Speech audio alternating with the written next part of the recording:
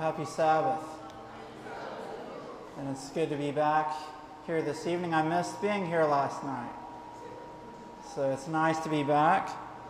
And I'm glad that I can start the Sabbath off with you here in Princes Town this evening. Before we get into our message, let's have a word of prayer. Father in heaven, thank you for being with us this week. And we thank you now that we can take another look at your message for our time. And I pray that you would speak through me in a special way this evening. May the message given be what is needed for each one of us here, and may we surrender our lives fully to Jesus as a result of this message. This is my prayer in the wonderful name of Jesus. Amen. All right. Well, I've been blessed as we've gone through the prophecies this week. And just by way of review, we have seen the overview of the book of Daniel and how the visions of that book point us to the judgment and the cleansing of the sanctuary that began in 1844, as well as to the second coming of Jesus, showing us that where we are in history right now is the focal point of prophetic history, and we have the privilege of being alive during that time. Then we saw an overview of the book of Revelation. Then we looked at the Second Advent movement. Wednesday night we looked at Satan's end-time deception and the powers that he will work through at the end of time to get nearly all the world to follow after him, but God will still have a remnant who will be faithful. Tonight we are going to look at the message to the Laodicean church. I mentioned this in passing on Monday night when we did an overview of the book of Revelation, but tonight we're going to go through each verse of this message. And as I've studied the message to the Laodicean church over the last few years, I have come to realize just how important the message is in these verses. Because the message to Laodicea is the message to us. You know that, right? Remember we talked about the meaning of the word Laodicea? What does the word Laodicea mean? It means a judged people, meaning that it is the church of the judgment hour. And we are that church, because we saw from the book of Daniel that the judgment began in 1844. So therefore, the message to the church of Laodicea is the message to the church of the judgment hour. So, I want to read a statement to you from the writings of Ellen White that describes the importance of this message. And as I've said before, I am so thankful for the clear counsel that God has given to us through the writings of Ellen White. Amen? And I want to read to you a statement from early writings, page 270, that tells us just how important the message to the Laodicean church is. This is Ellen White speaking. I asked the meaning of the shaking I had seen, and was shown that it would be caused by the straight testimony called forth by the counsel of the true witness to the Laodiceans. This will have its effect upon the heart of the receiver and will lead him to exalt the standard and pour forth the straight truth. Some will not bear this straight testimony. They will rise up against it, and this is what will cause the shaking among God's people. I saw that the testimony of the true witness has not been half heeded. The solemn testimony upon which the destiny of the church hangs has been lightly esteemed, if not entirely disregarded. This testimony must work deep repentance. All who truly receive it will obey it and be purified. Now, this is a very clear and actually a very amazing statement. Because what Ellen White says here is that the message to the Laodicean church will bring a shaking to the judgment hour church. Now, here's the point. This message, who is it given by? It's given by the faithful and true witness. Who is the faithful and true witness? If you remember from this Monday night, Revelation chapter 1 verse 5 says, Jesus Christ is the faithful witness. And in Revelation chapter 3 verse 14 it says, unto the angel of the church of the Laodiceans write, these things saith the Amen, the faithful and true witness. This is Jesus speaking to the judgment hour church. This is Jesus speaking to us, and specifically, He is giving us a faithful and true testimony of our condition. And when that message comes to this church so that it is received the way that Jesus wants it to be received, it will bring a shaking among Adventism. You know that a shaking is coming, right? Those who are not faithful will be shaken out. Those who are faithful will stay in. So we want to know what this message is that brings the shaking so that when it comes, we will stay in. Amen? This message is called the straight testimony. You know, sometimes I hear preachers say, I'm going to give you the straight testimony tonight. Well, the straight testimony is actually defined as being the message to the Laodicean church in Revelation chapter 3, verses 14 through 22. And the straight testimony is given by Jesus. Notice, it's not the work of man to give the straight testimony. It's the work of Jesus to give the straight testimony. Amen?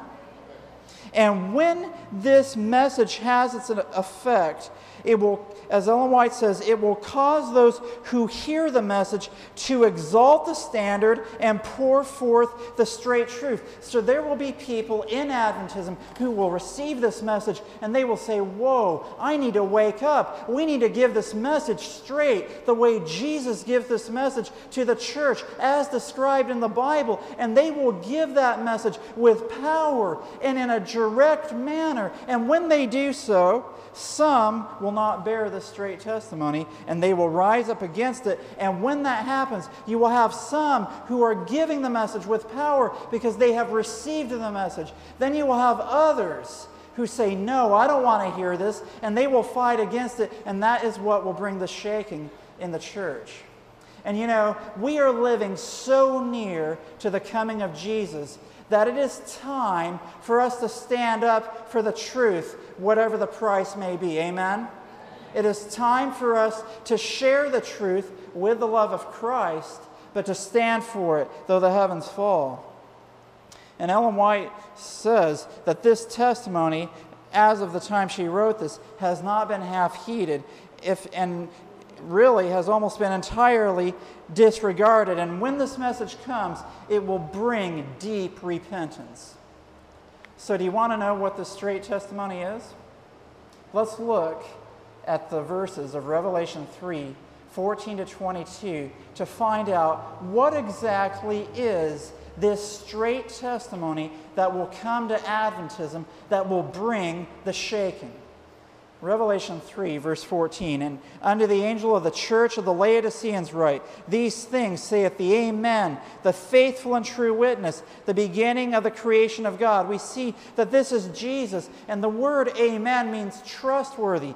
He's trustworthy, He's a faithful and true witness, and it says that He's the beginning of the creation of God, or in other words, He is the Creator.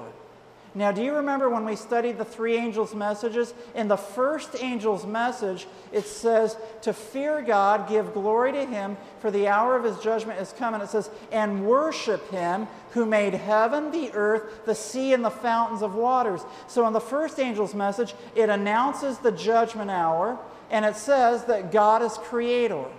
To the Laodiceans, the Laodicean church is the church of the judgment hour, and Christ is reminding Laodicea, I am your Creator. So you see a close connection between the Laodicean message and the three angels' messages. You see that? And specifically, the fact that God is Creator In Revelation 14, in the first angel's message, when it says, worship him who made heaven, the earth, the sea, and the fountains of waters, that connects to the fourth commandment where it says, remember the Sabbath day to keep it holy. And it says, for in 6 days the Lord made heaven, earth, the sea, and all that in them is. So there's a connection here to the Laodicean church, not only with God as the creator, not only with the judgment hour message, but with the Sabbath message. Because in the judgment hour, the Sabbath message is a key component to the judgment hour message. And we've talked about that. Sabbath is a sign of our sanctification. Now, notice what Jesus says. After he announces his title, notice what's the very first thing that he says to Laodicea. In verse 15, he says, I know thy works. Now, where I have come from in the United States, the term works is thought of in a very negative sense. And it is true that Scripture makes it clear that our righteousness is as filthy rags, and that we are saved by grace through faith, not of works. Works can never save us. However, Jesus says, I know your works. Therefore, he seems to be interested in the behavior or the actions of the Laodicean church. Not because those works bring salvation, but because apparently the works that Laodicea is performing is causing him to be concerned about their condition. Now notice, in Ephesians 2:8-10, I just quoted it, that we are saved by grace through faith, and not of works, lest any man should boast. But then it goes on to say, we are created in Christ Jesus for good works. So the Christian will have good works, right? Now, works will not save us, but those who are following Jesus will have good works, or works that reflect that they are followers of Christ. And Jesus says to Laodicea, I know thy works, that thou art neither cold nor hot. I would thou wert cold or hot. So then, because thou art lukewarm, and neither cold nor hot, I will spew thee out of my mouth. Now, here we see that Laodicea, it's not hot, it's not cold, it's lukewarm. So the works of Laodicea are causing it to be in a lukewarm condition. Now we've heard, how many of you have heard for a long time that Laodicea is in a lukewarm condition? Okay. Now, when we look at that, we can say, okay, we're lukewarm. We just need to get more on fire for Jesus. But could it be more than that? Why is Laodicea in a lukewarm state? Well, I came across an interesting study that was done and reported on in the Adventist Review a number of years ago. And here's what the survey asked Seventh-day Adventists. They asked people, how many of you have an intimate relationship with Jesus Christ? That's a good question, right? How many of you have assurance of eternal life? Also, how many of you study the Bible every day? And how many of you have family worship every day? So these were the 4 questions. Now, let's look at the numbers. 63% said that they have an intimate relationship with Christ. Now, I hope that it's a higher percentage here at Princes Town. Amen? We should all have an intimate relationship with Jesus. Amen? Now, so 63% say that they have an intimate relationship with Christ. Now, here's the next one.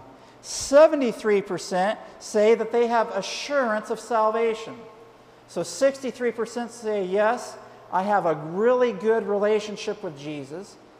10% higher, or 73%, say, yes, I know that I am going to heaven.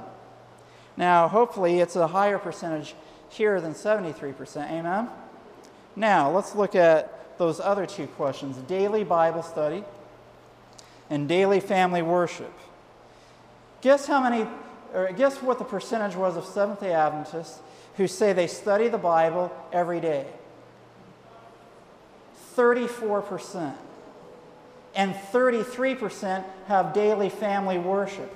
Oh yes, I have an intimate relationship with Jesus Christ. Oh yes, I know that I am going to heaven, even if I'm not spending time with Him right now, and even if I'm not helping my family to spend time with Jesus. I am on my way to the kingdom. I might not be that on fire for Jesus, but I know about Him, and so I'm on my way to heaven.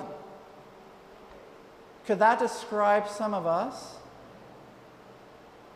You know, there's a clear disconnect to say that you're on your way to heaven, to be with your best and dearest friend that you have an intimate relationship with, but you don't spend time with him. Do you see the disconnect? That would be like me saying that I have a wonderful relationship with my wife and hardly ever talk to her.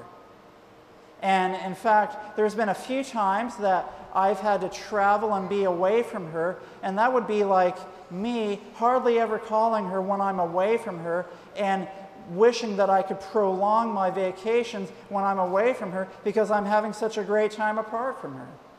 And the Laodicean church, our church, the church of the judgment hour, the church that is supposed to be preparing for Jesus to come, we believe that we are in good standing with Christ, and yet we're not spending time with Him. And so when Jesus sends a message to us that describes our true condition, some will wake up and say, you know what? I'm in a bad state. I'm not spending the time with Jesus that I need to be spending with Him. I need to get on my knees and to repent and to spend that time with Him every day. Lord, forgive me. I thought I was on my way to heaven even though I wasn't spending time with You. Help me to spend that time and to actually learn to love You and to love spending time with You each and every day. And others will say, I don't want to hear about that. Just tell me about Jesus once a week when the pastor or the elder preaches from up front, and that's all I need for the week. Now, notice what Jesus says continuing on, because we are going to see why Laodicea is in a lukewarm state. And notice what Jesus says, because you're lukewarm, I will spew you out of my mouth. Now, do you know what the word spew means?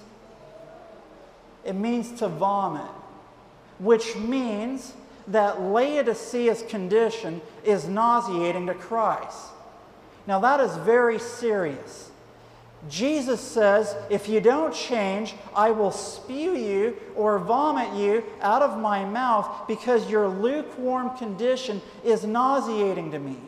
You're not too hot, you're not cold, you're in the middle. You think you can kind of play in the middle and not go all the way for Christ, and that condition is causing me to want to spew you out of my mouth. And in verse 17, we see exactly why Jesus says this about Laodicea. Revelation 3, verse 17 says, and this is why Laodicea is lukewarm, not hot or not cold. Verse 17, because thou sayest, I am rich, and increased with goods, and have need of nothing, and knowest not that thou art wretched, and miserable, and poor, and blind, and naked. So here's what Laodicea says about itself. Laodicea says, hey, I'm rich. I am increased with goods. I don't need anything else. Now, do you think that Jesus is saying, you know, you Laodicean people, you Seventh-day Adventists, you Church of the Judgment Hour, all of you are just so wealthy that it's causing you to lose your focus on me. Do you think that's what Jesus means? Now, it could be true that there are some of us here this evening that have so much money that we hardly know what to do with it, that we focus more on getting money than anything else and just have a great, wealthy life. Does that sound like most of us, though? Probably not. Myself included.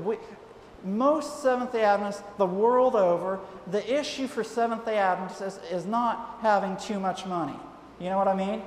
You don't have all these Seventh-day Adventists that are millionaires and so on, and who have 5 houses and 5 cars, and because of that, heaven is here on earth, and they don't really care about going to the real heaven.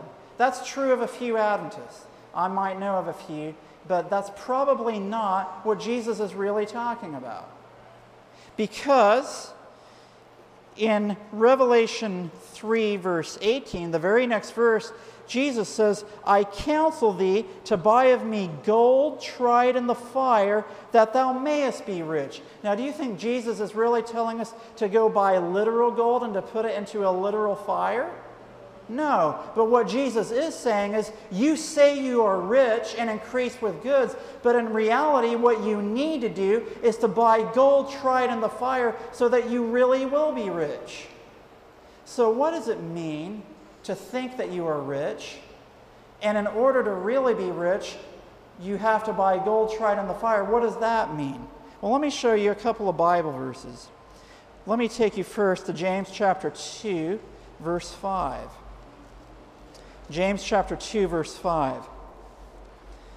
James chapter 2, verse 5 says, Hearken, my beloved brethren, hath not God chosen the poor of this world rich in faith and heirs of the kingdom which he hath promised to them that love him? Here in James chapter 2, verse 5, it says, to be rich is to be rich in faith. And then let me take you to 1 Peter chapter 1, verse 7. Because remember, Jesus said, in order to be rich, he says, I counsel of you to buy of me gold tried in the fire that you may be rich, right? Well, notice what 1 Peter chapter 1, verse 7 says about gold being tried in the fire. 1 Peter chapter 1, verse 7 says, that the trial of your faith, being much more precious than of gold that perisheth, though it be tried with fire, might be found unto praise and honor and glory at the appearing of Jesus Christ. So you know when Jesus says, I counsel you to buy of me gold tried in the fire that you may be rich, what Jesus is saying is, look, you need to have the trial of your faith just like gold is tried in the fire so that your faith will be purified. And what Jesus is saying is this, you say you are rich, but in reality you are not. You need to buy gold tried in the fire. And what 1 Peter 1 verse 7 and James chapter 2 verse 5 says is to be rich, is to have faith. Or if you have gold that is tried in the fire, that is as if you have faith that is on trial through the trials of this life. So what Jesus is saying to Laodicea is this, you say you are rich. You think you have faith, but in reality you don't. You need to buy gold tried in the fire. And Laodicea thinks, yes, we are rich. We are increased with goods. We don't need anything else because we have faith. We have saving faith. We have righteousness by faith. We have assurance of salvation. We are on our way to heaven because we have an intimate relationship with Jesus, even though we aren't spending time with him. And when the trials of life come, Laodicea is like the children of Israel who say, where is God now? I wonder if God even exists.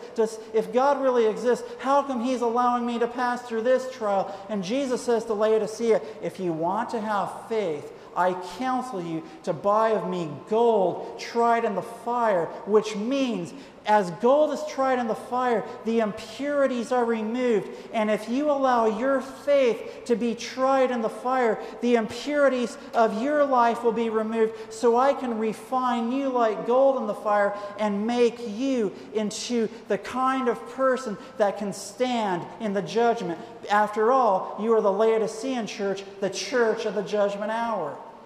Does that make sense? But Laodicea wants the kind of faith that allows them to pass through on cruise control without having to pass through trials. And they say, Lord, I just want you to come so I can go to heaven and give me the easiest pathway possible here on this earth. And Jesus says, no, that's not how it works. In order for you to represent me in the judgment as part of my last day people, you must pass through the trials of life so that I can refine you and use you as a demonstration to the onlooking universe. Remember, you have the Laodicean church as the seventh church of the seven churches, and out of the Laodicean church we found in the seals comes the 144,000. Laodicea has a problem because Laodicea thinks it has saving faith, even though it really doesn't. And you know, when it said that 73% report they have assurance of salvation, even though 33% have daily Bible study, you know, at least where I came from in the United States, a lot of my friends and fellow church members, the thing that they primarily cared about more than anything else was assurance of salvation. Now here's the thing. It is not wrong to have confidence of your standing with Christ. Amen? However, when your focus turns from giving glory to God and allowing God to use your life to rightly represent His character to the world, so that just like Daniel, Shadrach, Meshach, and Abednego in the book of Daniel, you're not saying, well, will I lose my salvation if I bow down to the image? Maybe I can just bow down and ask for forgiveness later. No, they were saying, we're just going to give glory to God and do what is right because we love Jesus. And that's what God is looking for with Laodicea. But when our focus changes to, well, do I have assurance of eternal salvation? Then when an issue comes before us, whether it's in our personal life or maybe it's an issue at the church board or you name it, the question we ask so many times is not, what will rightly represent God's name to this community or to my friends or to my family? We ask, will I lose my salvation if I compromise on this point? So we have a standard that Scripture has set forth. We see the standard, but then we see, well, I don't know. I mean, if we lower the standard a little bit, we'll still have assurance of salvation, so it's okay. And what happens is over time, God has His ideal here, but God's people say, well, we won't lose our salvation if we lower the standard, so we lower it and lower it and lower it, and after a number of years and after a few generations go by, you can almost hardly recognize what used to be a standard that God had set forth in Scripture. You see how that happens? And what God is looking for in His judgment hour people is not people who are looking for a minimum standard to get by, but for people who say, because of what Jesus has done for me, I will live my life completely for Him. Now, let's go through some of the individual components. So we see Laodicea says, I am rich and increased with goods and have need of nothing. And Jesus says, actually, you need to buy gold tried in the fire so that you really will be rich, because in reality you are wretched, miserable, poor, blind, and naked. And here's the thing. If you are naked, you don't have the righteousness of Christ. Do you see that? If you are naked, you do not have the righteousness of Christ. And so Laodicea thinks it has saving faith, but in reality it's naked without the righteousness of Christ. And this puts our church, our judgment hour church, in a new light when we realize, look, we're going around thinking, hey, I'm covered with the righteousness of Christ. But Christ is saying, no, you're wretched, miserable, poor, blind, and naked. Well, why does Christ say that? What is it about being wretched, miserable, poor, blind, and naked? Does Scripture give us any clue as to what this could be? Well, this word wretched in Revelation 3, it's found one other place in all of Scripture. In the Greek and in the English, it's the same word. And in the Greek, it's the Greek word talaiperos. And in the English, it's translated as wretched. And it's only one place else in all of Scripture. Do you know where that is? It's found in Romans chapter 7. How many of you are familiar with Romans chapter 7?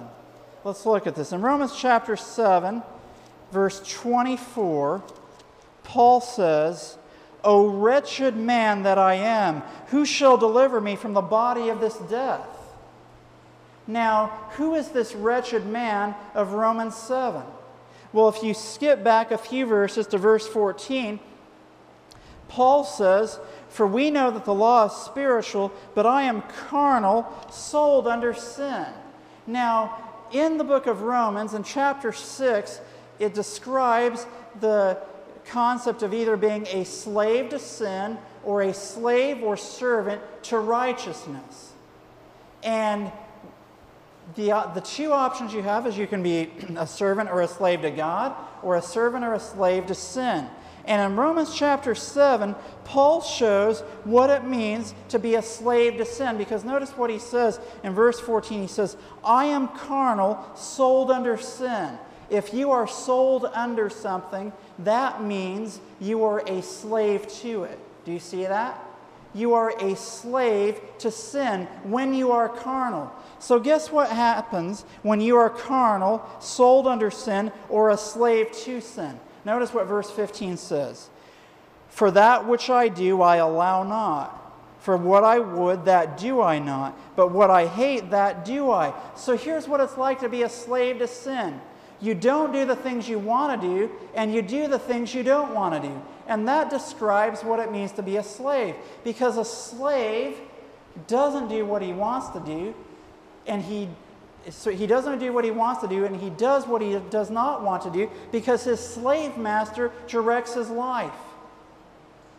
The slave does not have freedom to do what he would on his own.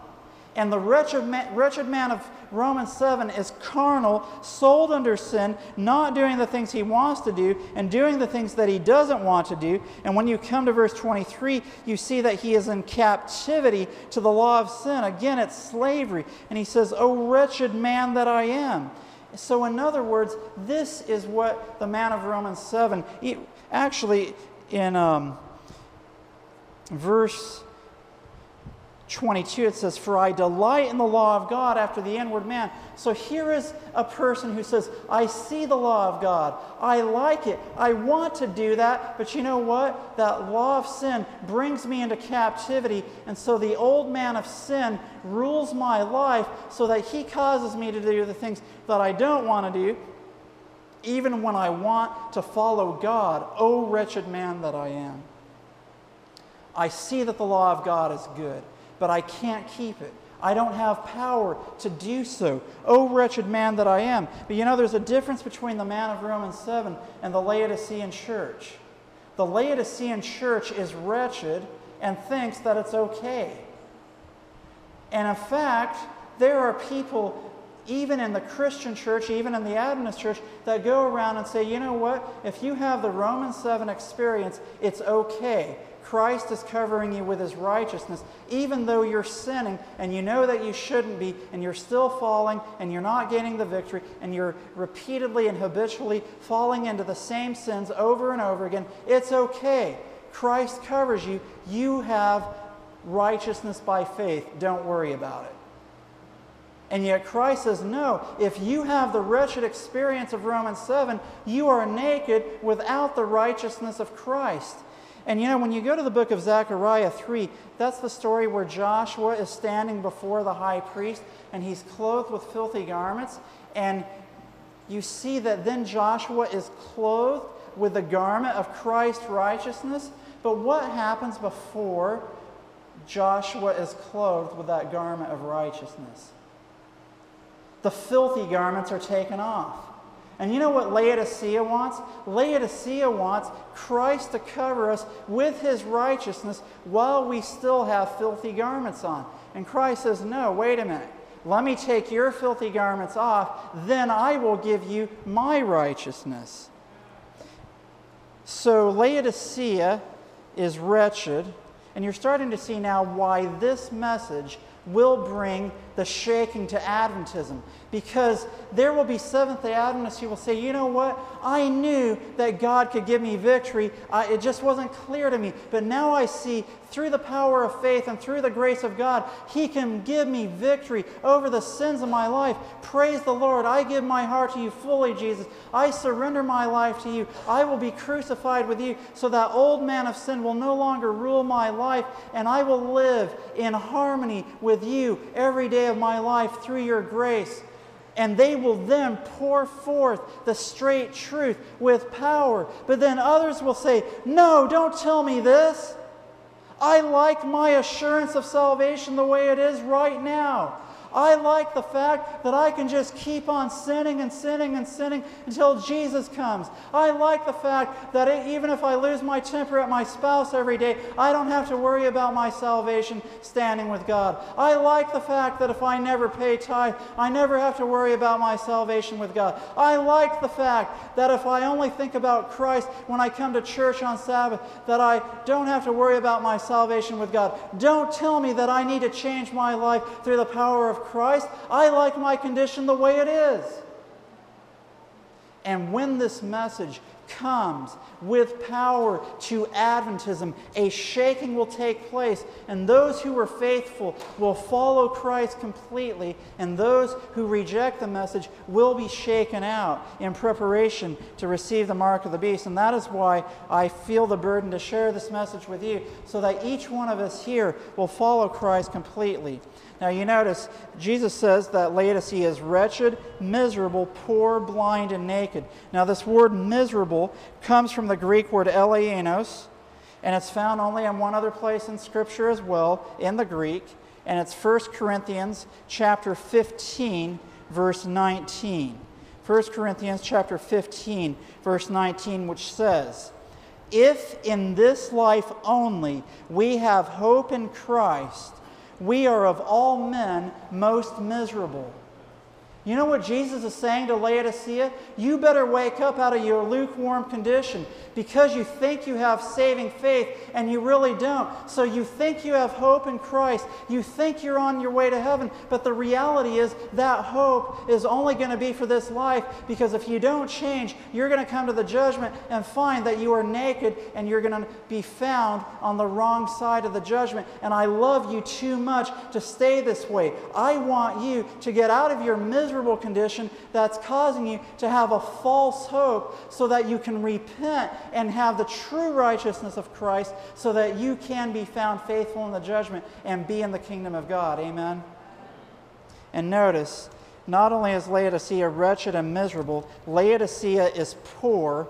And if Laodicea is poor, that means it is not rich. And if it is not rich, it does not have saving faith. And Laodicea is blind, so you have a bunch of Laodiceans, you have a bunch of God's people in the church of the judgment hour who are walking around spiritually naked, and yet they think they have Christ's righteousness. Have mercy on us, Lord. May we not be that way, amen? But yet the Laodicean church thinks that it has Christ's righteousness, and yet it is blind and does not see that it is really naked. Now, after going through all that, it could be somewhat discouraging to say, whoa, this sounds really bad. How are we ever going to get out of this? Well, you know, Ellen White says in Review and Herald, August 28, 1894, "The counsel of the true witness does not represent those who are lukewarm as in a hopeless case." Amen? There is yet a chance to remedy their state, and the Laodicean message is full of encouragement. For the backslidden church may yet buy the gold of faith and love, may yet have the white robe of the righteousness of Christ, that the shame of their nakedness need not appear. Amen? We still have a chance. If we're in the lukewarm condition, God in His great mercy, Jesus, the faithful and true witness, is giving it to us straight so that we will wake up before it's too late. Amen? Now notice, what does it mean to have the righteousness of Christ? It does not mean to have your filthy garments covered over by Christ's righteousness. Notice what Ellen White says in Christ Object Lessons, pages 311 and 312. "The robe of Christ's righteousness, woven in the loom of heaven, has in it not one thread of human devising. Christ in His humanity wrought out a perfect character, and this character He offers to impart to us.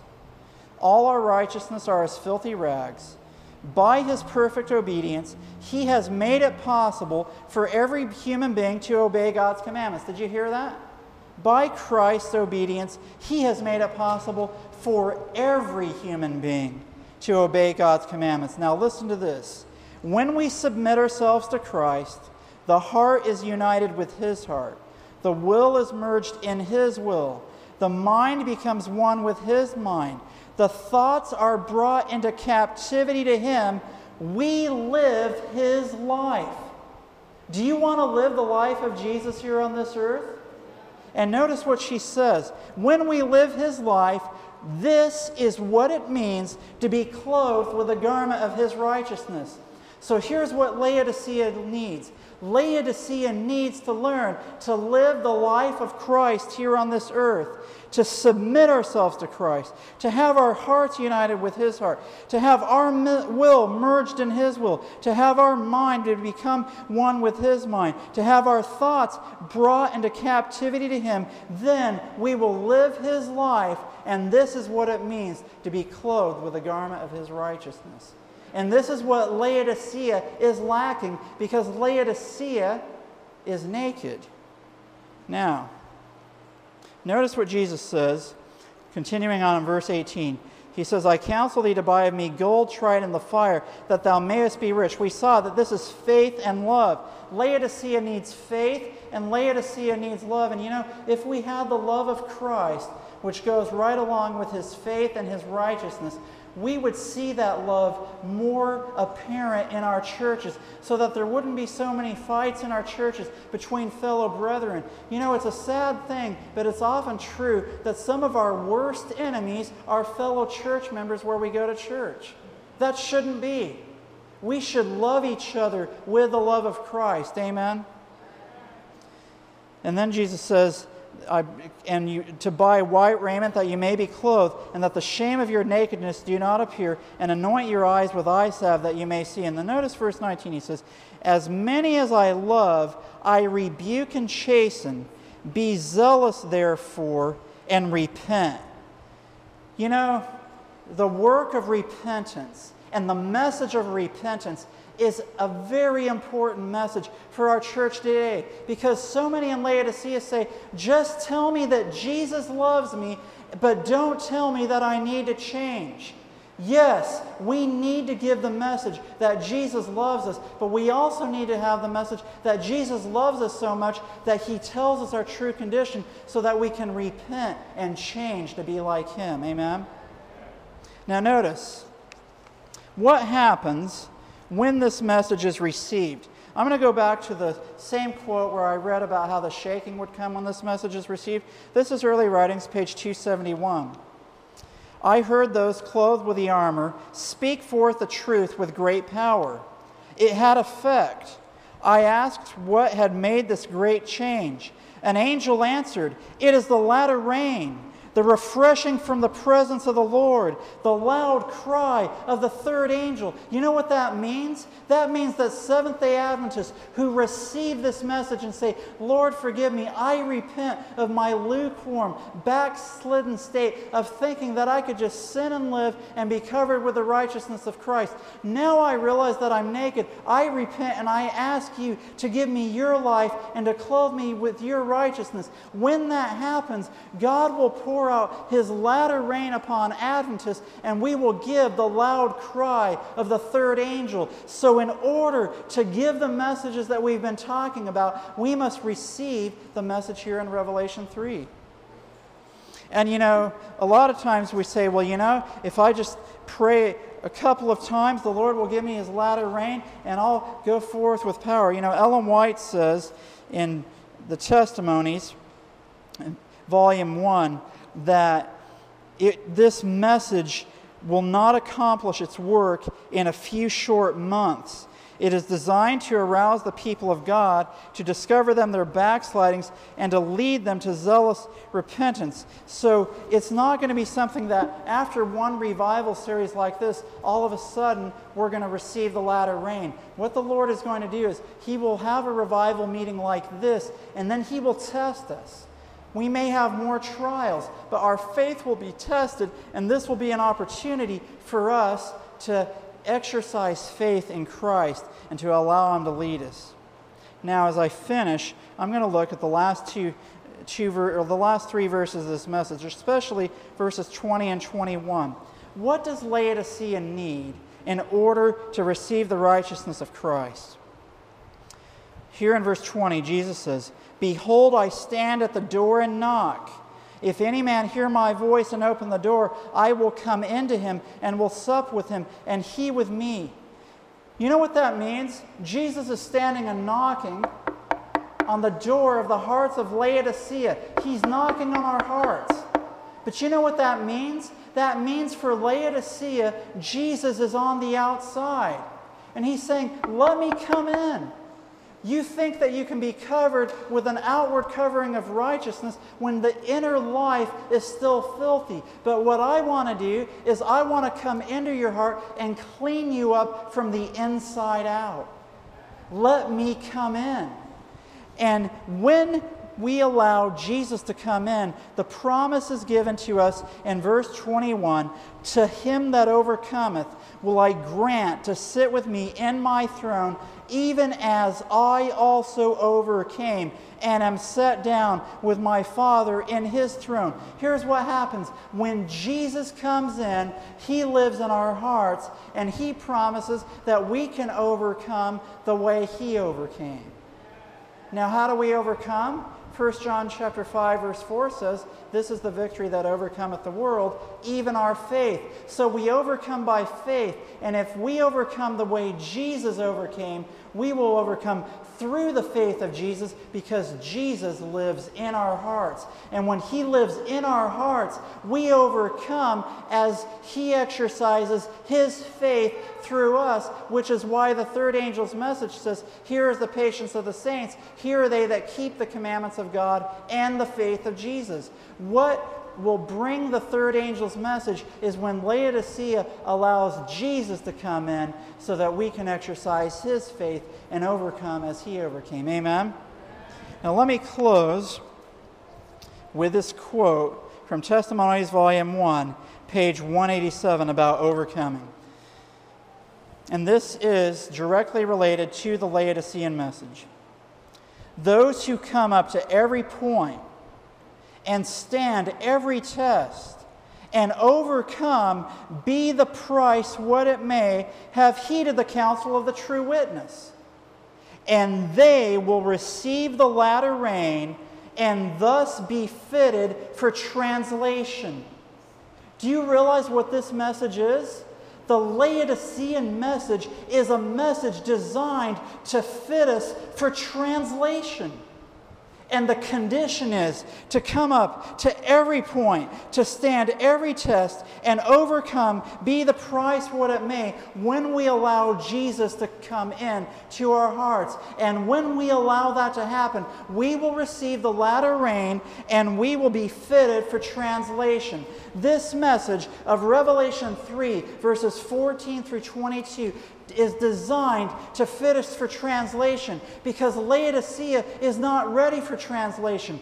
Laodicea is in a condition where Christ says, "If you stay the way you are, I will spew you or vomit you out of my mouth, and you will not stand in the judgment. But because I love you so much, I am giving you a straight message that will cause a shaking in this church, and it will cause those who receive the message to have a work of deep repentance. They will receive the latter rain, and they will be fitted for translation and give the loud cry of the third angel that will lighten the earth with the glory of God." And God is calling on those of you here this evening to receive this message in its fullness, because the reality of it is, and I'm speaking to myself, Jesus has not yet come yet. The latter rain has not yet been poured out. We have not yet been translated. And what we need to do is we need to get down on our knees and humbly come before the Lord and say, "Lord, reveal to me what sins are in my life that I am hanging on to, that I thought that I could just hang on to and still be covered with your righteousness. Lord, show it to me." Maybe it's the things I'm watching on TV. Maybe it's the way I talk to my spouse. Maybe it's something else. Maybe it's not paying tithe, or you name it. But whatever it may be, the Lord is coming down before you this evening. And you may be saying, "Boy, this is just too hard. How could Jesus ask me to give up some of these sins in my life?" And I would submit to you at this very moment, Jesus Christ, the faithful and true witness. Imagine him for you, your Savior and Redeemer. He's hanging on the cross for you, dying for your sins, which have put him there. My sins, which have put him there. And imagine in your mind's eye making contact in the eye with Jesus, your Lord and Savior. And I challenge you to look him in the eye and say, "Lord, I cannot give up my sin, even though you gave up everything for me." How can you do that to Jesus? He loves us so much that He has given everything for us so that we will surrender everything for Him so that He can use us to be His remnant people that He brings up out of the judgment hour Laodicean church who are in a terrible condition. And as we heed this message, God will have a group of people known as the 144,000 that He will translate without seeing death. How many of you want to be among that group of people? If you do, I invite you to stand with me at this time as we have a special prayer of commitment that we will be among that number, among the 144,000. Father in heaven, I thank You for those who are standing. I thank You for the commitment that is being made. Lord, we know this is a straight message. It's not necessarily easy to take in our human nature. But Lord, we thank You that You love us so much that You rebuke and chasten us so that we can have the opportunity to repent of our backslidden condition. Lord, we realize that if we're not as on fire now as we once have been, that we are backslidden. Help us to wake up, Lord. Help us to realize our true condition and to heed the counsel of the true witness and to let Jesus come into our hearts so that we will no longer have the condition of Romans 7 of being a slave to sin, of not doing the things we want to and of doing the things we don't want to. But may we, through the grace of Christ, have victory and have victory over every besetting sin so that we can stand faithful in the judgment. Thank You for Your love to us. Thank You for being with us this week, and I pray that You will be with us one more time tomorrow morning as we go through the message of the 144,000. May we be among that number. This is my prayer. In Jesus' name, amen.